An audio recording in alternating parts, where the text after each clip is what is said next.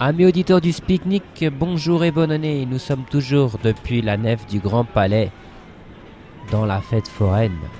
La fête foraine qui va se tenir jusqu'au 5 janvier, c'est-à-dire dimanche. Après avoir dégusté une très bonne crêpe, on est en train de faire la queue pour le train fantôme.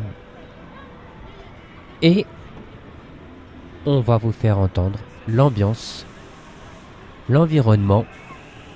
Là déjà derrière moi vous entendez les cris des autres attractions. Alors sans plus tarder, je m'efface et laisse mon micro ouvert pour que vous entendiez les cris et les autres bruits de la fête.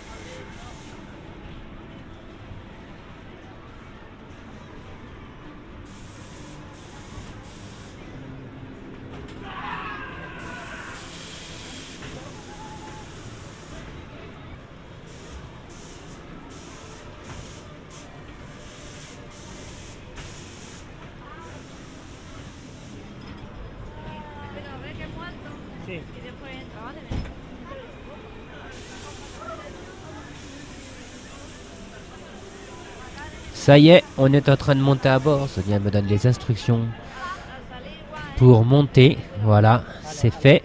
Je me repère pour comment sortir à la fin du tour. On vient juste de partir.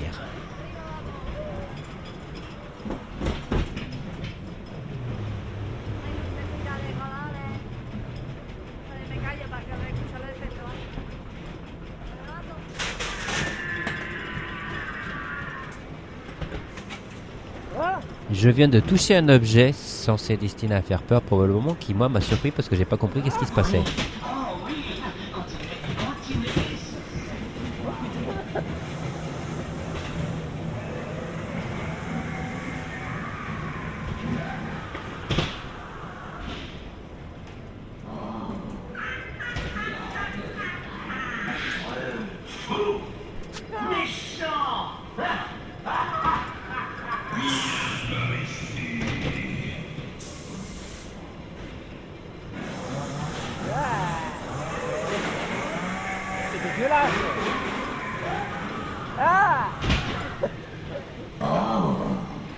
Viande fraîche.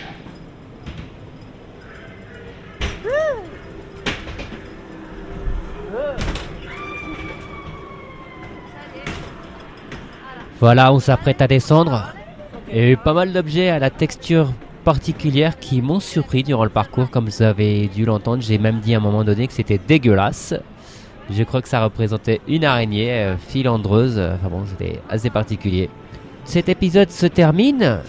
Comme je vous l'ai dit au début, la fête foraine du Grand Palais est ouverte jusqu'au 5 janvier. Si vous êtes sur Paris, rendez-y vous si vous avez envie de vous amuser, de bien vous marrer. A très bientôt pour un prochain Speaknik. J'espère que ça vous aura plu.